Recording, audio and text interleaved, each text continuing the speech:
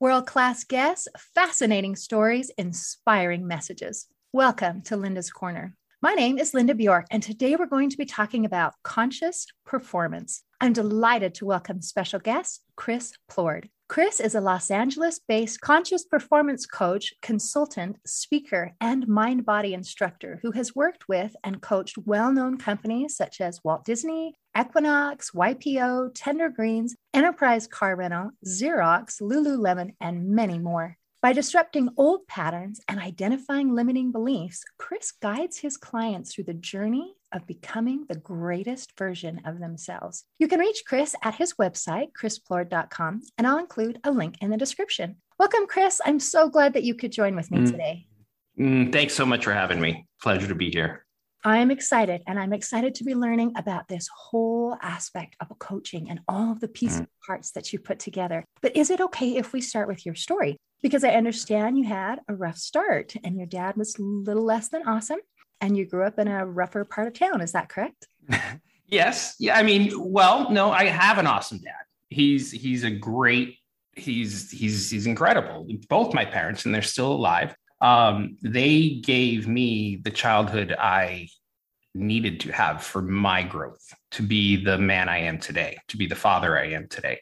Right. There's love. And, I think whatever our experience is growing up, we probably can come up with that same conclusion. Okay. Right. So I apologize to you and to your father, who was awesome and was exactly what you wanted. But yes. Well, that's the whole thing. I think it's, a lot of the work I do with my clients is embracing their story. It's owning their story of what it is that happened for them as opposed to what happened to them. Right. And looking at those pieces that I've had in my life, having, growing up in Boston or south of Boston in a town called Brockton. A good city, a lot of pride in that city, but it was a rough city. There was a lot of, fights and different gang related things and so on and so forth. But, a lot of cities have these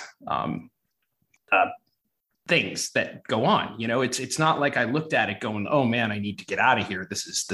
I was in sports. I was able to, had some great friends.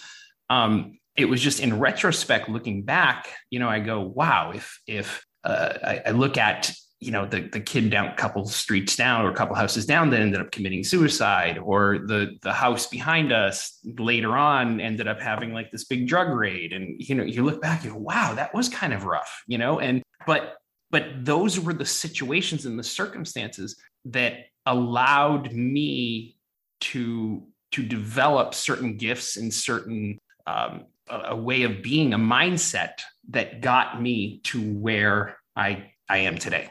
And I look at that, when I lost a sister at the age of 12, right? And she was 9, almost 9. So that was a terrible thing that happened, right? But I didn't live in it and go, if that didn't happen, eventually, then we'd be here. I look at it and go, what a beautiful opportunity I had to live with this special soul for 9 years. And look what all the love and the beauty she gave me. So it was a reframing of, this is horrible, to what an amazing opportunity, right? To having a father, that struggled with alcohol, his whole life. And to look at him and go, he had a really tough childhood, so to speak. He lost his mother when he was young. And I was able to see, nobody gave him the tools to be a great dad, but he was the best dad that he was for me, that he knew how to be. He did his best job. He still is doing his best job. Yeah, everyone's doing their best job. And if I go around, I can embrace it or I can judge it. Right. And if I'm judging it, that's an unresolved trigger that I have within myself that I need to look at a little more clearly. So. Okay, this is magical, absolutely magical, because as you're describing these experiences and saying, isn't this a wonderful thing? And it gave me this opportunity and it gave me that opportunity. You, Chris, are leaving people without excuses And that's kind of a harsh Mm-hmm. thing to say. Hard things that we've been through, losing a Mm-hmm. sister and dealing with an alcoholic father and living in a rough part of town, that these things are something that can go through you and that you can go through, but it doesn't have to define you. It's right. Right. You get to look at the piece eventually, right? When you're ready to step into ownership of it. Right. And that's the one thing as a coach. And when I get to work with people, people aren't always ready when you think they're ready.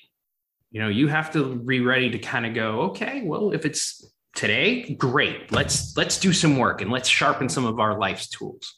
If it's in a month from now, fantastic. Then let me know and then we can do some work. But I can't want it more for them than they want it for themselves. If they're ready to step into freedom within them, they have to look in the mirror and say, where am I not free? Where am I waking up at 4 a.m. or 3 a.m. and going, there's that nagging thing, that situation that keeps coming up over and over again. That's your lack of freedom. So, and we get to identify that and say, do I want to continue feeling stuck? Do I want to continue feeling victimized? Or do I want to really step into the power and go to that place that I'm supposed to be in this life? Right? Because we all have this soul's purpose, so to speak, to take all of those things that have happened for us.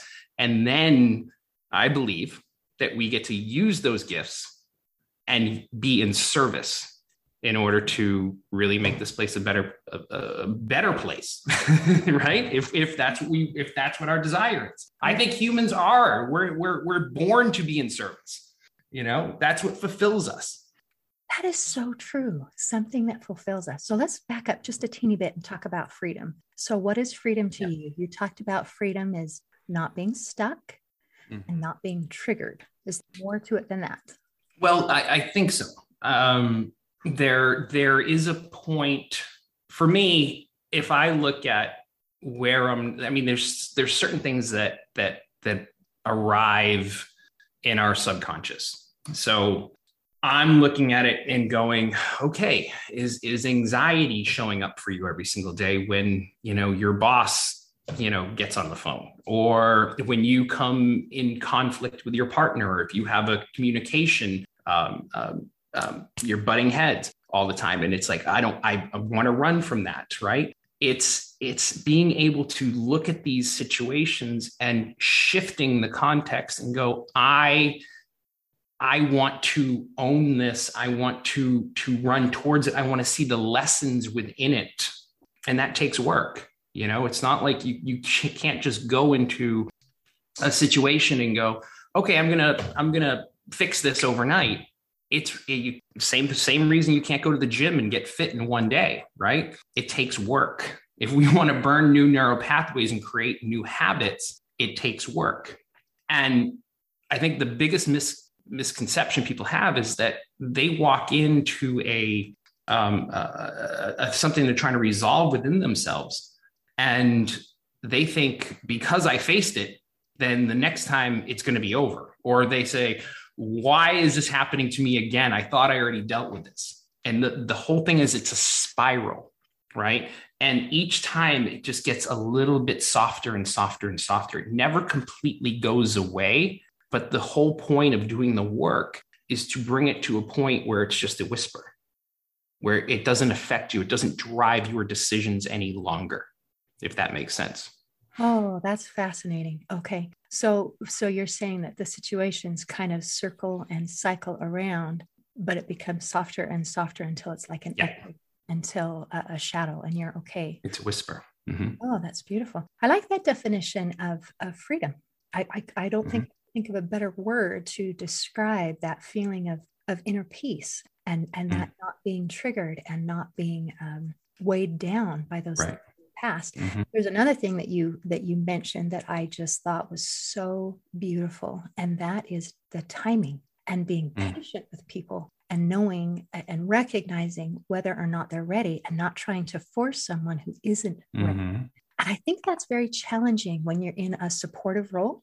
Like, say you have a loved one who's struggling with depression or anxiety or whatever issue they might be having. And we want to be able to flip that light switch and make them all better. Yeah. And right. we really can't. I think our role is to invite and to teach, not to accept responsibility for someone else's issues. And that includes in the role of a coach. It's like, you bet I can help you when you're ready to be helped. Yeah.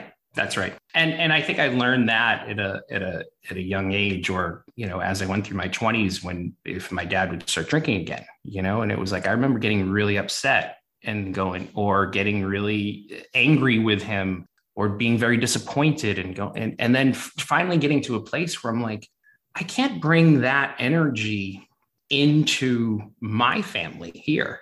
Right. I'm going to love him no matter what. I'm going to love him.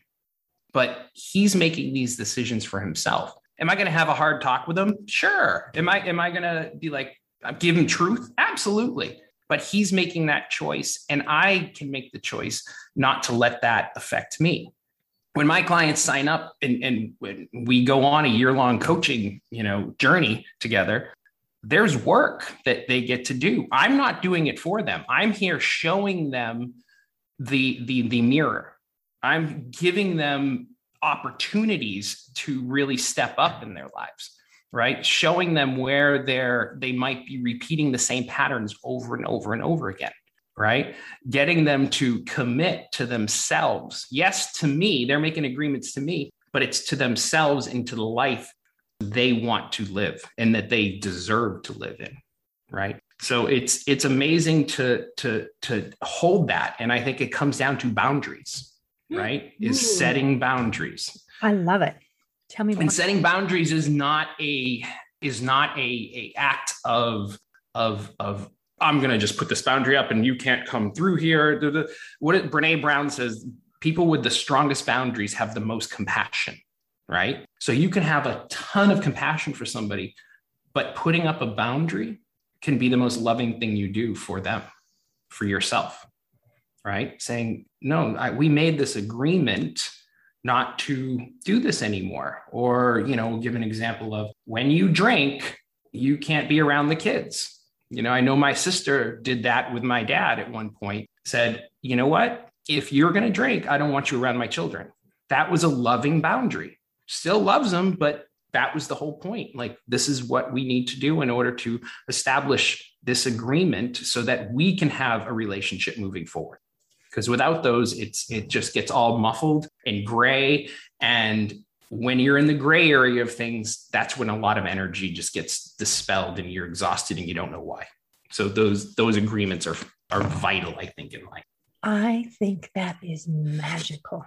By creating those boundaries. And you've also talked about accepting personal accountability for ourselves, not accepting the accountability for somebody else.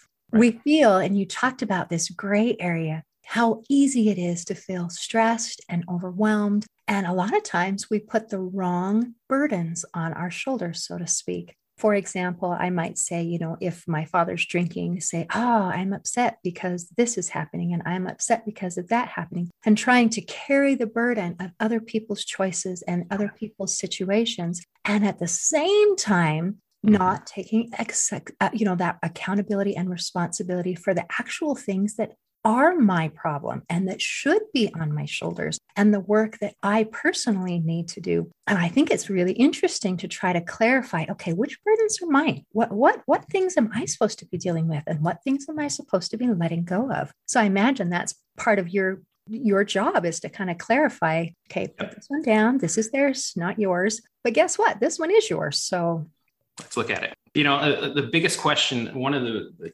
first questions I ask a lot of my clients, and a lot of your listeners can ask themselves this question right now, is on a scale of 1 to 10, how fulfilled are you in your life, right? And so a lot of the times when I'm working with people, and that doesn't mean success. You could be a millionaire, you could have multiple businesses that are doing really well, but the question comes from your soul. How fulfilled are you? And when somebody can be really honest and go, well, I'm like a 5, a 6, right? And that's that's because they're so spread out. I mean, I had this client I started with some months back, and she's a mom. She's in the finance world. She has 2 kids. She's married. She wants to become a coach, a meditation instructor, a breathwork instructor. She is, but she wants to make that her full-time gig. And I asked her that question. I said, how fulfilled are you in your life? And she said, like a 5. And I asked her, I said, if you're at a 5, how much of you are your kids actually getting? Like, and she just, oh God, like she's not being the best version of herself for her kids. And accepting that is the first step. So once we accept that, and the whole goal is to get you up to everyone up to a 9 or a 10, so that you are being the best version of yourself. They are being the best version of themselves. And in that, you get to give more to your children, more to your spouse, more to your career, more to your health, finances, all of that starts to unfold and get better. But where are you wasting energy in your life? And now we get to start looking at all those areas, the 5 areas of your life, which is spirituality, however that is for you, personal relationships with yourself and others, financial, professional, and physical health and well-being. So those 5 areas, we look at all of those. Where can we start to make some changes so that the whole being is filled up?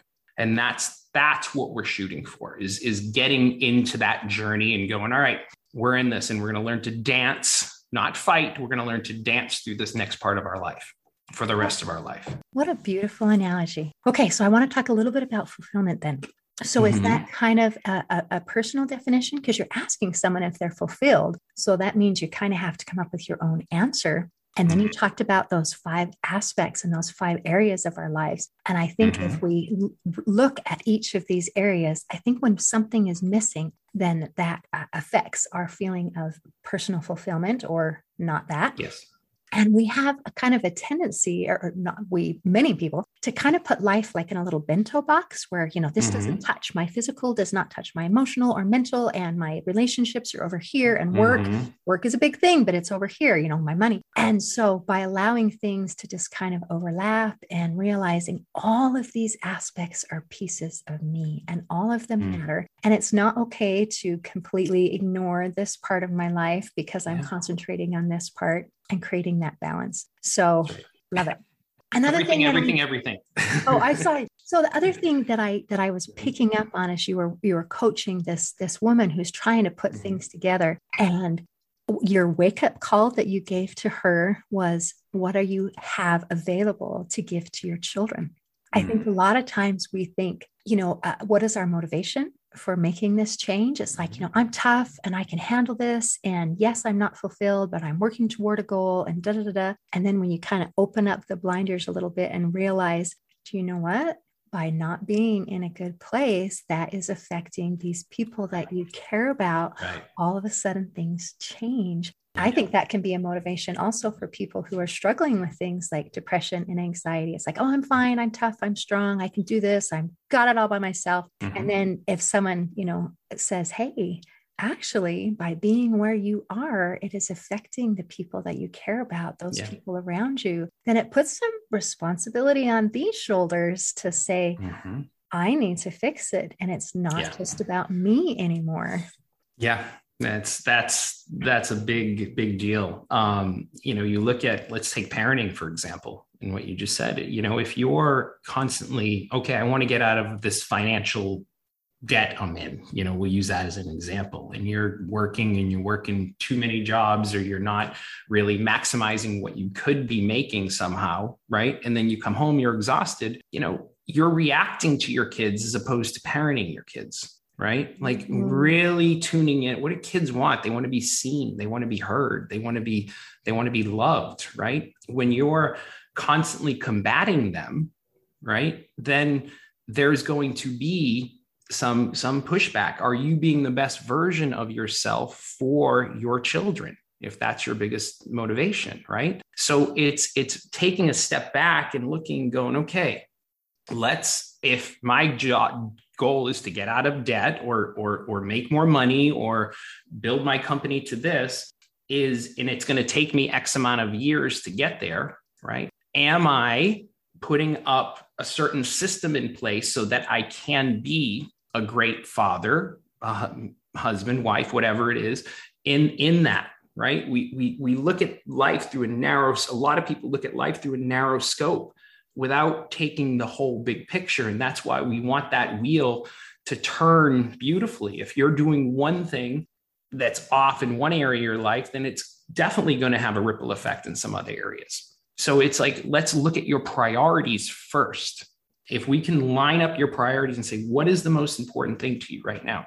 Right. So when we first had our first child, my wife was debating whether to go back to work or not. And we were living in a condo at the time. And we watched our neighbor both parents worked full-time. He was a 3-year-old. They had a full-time nanny, and the kid lost his little car down a elevator shaft, and he was just devastated. And the father and mother were there. It was at night, and he was just crying. And he goes, I want my Carmen. I want my Carmen. In other words, I want my nanny. Right. And again, there's what I'm saying is this is a decision we made for us. We said at that moment, my wife and I looked at each other and we go, let's make sure one of us is going to be in our child's life full time. And this is what we want. We want to make sure that we are present. We made that decision first and foremost. And if it takes an extra year or two to buy a home, then great, then that's okay. But our children's emotional well-being is the most important, and that we're there and we know we get to do the best job with them. Now, it doesn't mean, we still had babysitters and nannies, but we made sure we were the primary focus within their lives. You know what I mean? I know a lot of people, they might not have that. They have to work and they have that full-time help. I totally understand that. But are you building that time in to make sure that if parenting is your number one goal, that you are able to be there and give the best version of yourself for them, to them, right? So I love it. I love it. So many aspects of that. One, I love that you made a conscious decision. And I think that that's very beautiful and very important. And then you don't have to second guess yourself, because it's always, no, we made this decision that this is what's most important. And you put your priorities together. And that is so beautiful. And then not only did you make this conscious decision to be physically present, but you're also making a conscious decision to be emotionally present. And that is beautiful. And that is a gift to your child that cannot be duplicated. It cannot be hired out. There's nothing that can replace this beautiful thing that you are offering. And it's something, time is a beautiful and amazing commodity, because we all have the same amount, 24 hours in a day, but it's not something we can ever get back.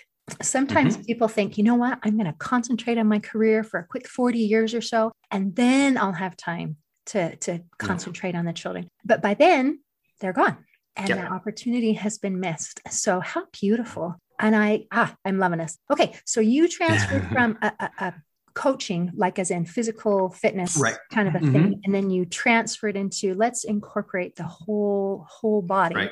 At whole person, every part of us, not just the physical. And you also talk about a modern masculine man. And I would kind of love to hear about that, because sometimes in society right now, men get a bad rap, and it's kind of hard. It's like, am I allowed to be a masculine man? What does that look like to be unapologetically a masculine man? So I would love to hear some insight about that. So, yes. So, like I said, growing up in Boston, you were surrounded by sports and business, and what is it like you want to be tough and you want to fit in and prove yourself. And I think a lot of men, they are brought up that way, that you need to be at a certain level and show that you're not weak and that you can work harder and do all these things. And the truth is, I was a really sensitive younger kid, like really sensitive. I would cry at the drop of a hat in elementary school. Teacher would look at me the wrong way. I'd start crying. I mean, to the point where I thought there was something wrong with me. And we actually paid for therapy for me, thinking that I was too sensitive, because I was in this environment of, if you cry, you're weak. And therefore people are going to take advantage of you. And so I was like, I'm going to bury these feelings, and I'm going to build this body and persona, and I'm going to put this mask on for this, and I'm going to put this armor on for this. And that's how I went through the world. And I played sports, and I was a great athlete and played college sports, and was in business. That was my business. I had a business degree. So I interned at multiple Disney business intern at Walt Disney World. And then I worked for multiple companies, Xerox and Enterprise Rent-A-Car and medical device sales and so on. And I had this way that I thought I could be. I got these jobs, but there was a certain persona they expected you to have, right, in these corporations. So what was happening, I was just getting the life sucked out of me. I was getting like, every time I'd be like, why am I so drained? Why am I dreading this? What is wrong now? Those companies are great companies, but for me and my purpose, it wasn't fulfilling what I wanted to do, because I was putting on a certain mask that didn't suit with my soul. So cut to a decade, 15 years ago, I was introduced to men's organizations or men's teams. And, if you look back to what society has, we've always had these tribes with men's outings and so on, and initiations. And we've lost this along the way, right? Where it was about what was happening within the true masculine, aspect of what it was to be a man.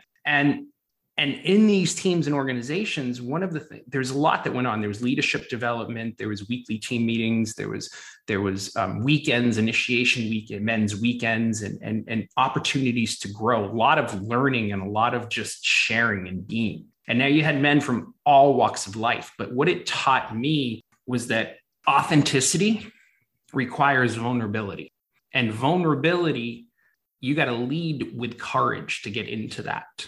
Right? To truly share what your feelings are, right? Doesn't mean you're going out sharing them with the world in a place that's not safe. But this area, these meetings, this organization that I was a part of, and I ended up being chief executive officer the last couple of years of it, that I was in it, gave me the insight or the ability to look at myself. I knew that in those circles, the truth was always going to be given to me, whether I liked to hear it or not, right? And it was coming from a loving way. What's the definition? They were teams. Definition is that team is that you want to win, but we were looking to win in all areas of our life, right? So showing up and speaking from the heart is something. This is a skill, not a skill. It's our right to be able to do that on a regular basis. But you doing it all the time, there's no turning back. It's like your heart is open, and I'm going to share who I am and what I really want to be. And you have men supporting you in order to do that. So when we talk about what is modern masculine, right? We're not talking about sensitive new age type of men, so to speak, right? We're talking about men that understand and have the emotional ability to feel their feelings, right? To go through a situation and say, all right, I'm feeling this. I'm going to sit with this. I'm going to understand what it is to grieve. Or instead of being angry, I'm going to feel the sadness that exists underneath that. Right? Because what is anger? It covers a lot of that sadness or depression or whatever it is, but it's the ability to feel the feels. And, especially when I teach my breathwork classes, that peels the layers right off, like completely allows people to feel their feelings and get to a place within their soul. And it relieves stuck energy. And so that energy comes up in forms of whatever, grief, sadness, old trauma that we're putting in our bodies. And this is what we get to now work with. We get to feel these things. We get to be honest about them, again, in the right settings, right? But this is where a lot of that freedom comes from. So we're bringing it back to freedom. It's understanding our emotions And so when we talk about what is modern masculine, right? Modern masculine isn't being this bajillionaire that looks like a powerhouse and goes around operating in fear. It's about looking at people and coming from the right side of your brain and going, oh, I'm going to meet that with compassion. I'm going to be innovative. I'm going to get into the right kind of action, right? As opposed to living in fear, which most people operate in, living in their judge on the left side of the brain, living in that control or hypervigilantness of it all. And the whole point is now we get to come from a better place. We get to not only live longer, be happier, we get to be free. We get to do all these beautiful things in our life because we've made a decision to go in, move forward and run towards what we want in life and not making decisions based upon what we don't want in life. And that's where we get to really step into our power. This group that you were a part of sounds like magical, like unicorns. Like there's no way that this sort of thing exists. Yeah. You're talking about things like allowing yourself to be authentic, allowing yourself to feel, allowing yourself to be, what was the other word? To feel. Yeah. Vulnerable. I couldn't remember if I said that or not. And these are things that you felt as a child and things that you tried to suppress because you needed to be a man. And actually, that is a part of you as a human. And I think it's time to allow men to be human without expecting them to say, oh, actually, you're not allowed to feel because you are a man. Yeah. And actually, when you are allowed to be able to feel, that helps us to be able to relate to other people and to be able to communicate. And especially if you're in a marriage, in a relationship, if there's a woman involved, guess what? She feels. And women are allowed to feel. And sometimes we feel a little bigger than we probably should. But to be able to relate to that and say, that's okay, because that is a part of me. And to feel safe. I think that is a beautiful amount of freedom. So I quite like your definition of a modern masculine man. Well, it's, you say that and you're kind of giving me chills a little with this because this has been a big part of, I've been married going on 16 years and together for 18 years, this, if your goal is to be a better partner, right? If it is with, whatever type of relationship you're in, there's a masculine and a feminine balance. There's a polarity that exists within that, right? And to have that masculine and feminine, whatever it is, man, woman, whatever, there's that aspect of it. And to be able to let go and hold that space and understand what the feminine is going through, if we're talking masculine, it's integrating our own feminine to a certain degree. It's understanding our feelings. It's allowing those things to go. And in turn, we're able to see our partner in a much more open way. And the polarity, that chemistry, right? At that point, if that's what you're looking for, becomes much more powerful because you can hold that container to let her go and do what she needs to do to be the woman she wants to be or deserves to be. But some men don't know how to hold that container, and then the woman isn't fully able to express herself, right? And vice versa. It's both. It's finding that sense within yourself, finding that balance within yourself so that you're able to give that, you're able to communicate, you're able to have compassion, you're able to understand, and men, not try to fix a situation, just understand a situation. Yeah, we could go on with that one for a while. Yeah. But the thing that I'm seeing that we're coming back to again and again and again is that the first step that we need to take, if we're talking about our business, if we're talking about our relationship, if we're talking about any of these aspects, it begins with ourselves and being in that healthy, whole, free place. And then that helps us to be able to then interact with our spouse, with our partner, with our business, with our whatever, in a healthy, beautiful way. Right. So thank you for all the wisdom that you've shared. And thank you for sharing your time with me today. It's been fantastic. Of course. Thank you for having me. Really enjoyed talking to you. It has been a pleasure. In closing, I'd like to share a quote by Harbhajan Singh Yogi. He said, "Your mind emotions, and body are instruments, and the way you align and tune them determines how well you will play life. Today, I invite you to align and tune your mind, emotions, and body so you can become your best self and enjoy a free and successful life. See you next time on Linda's Corner.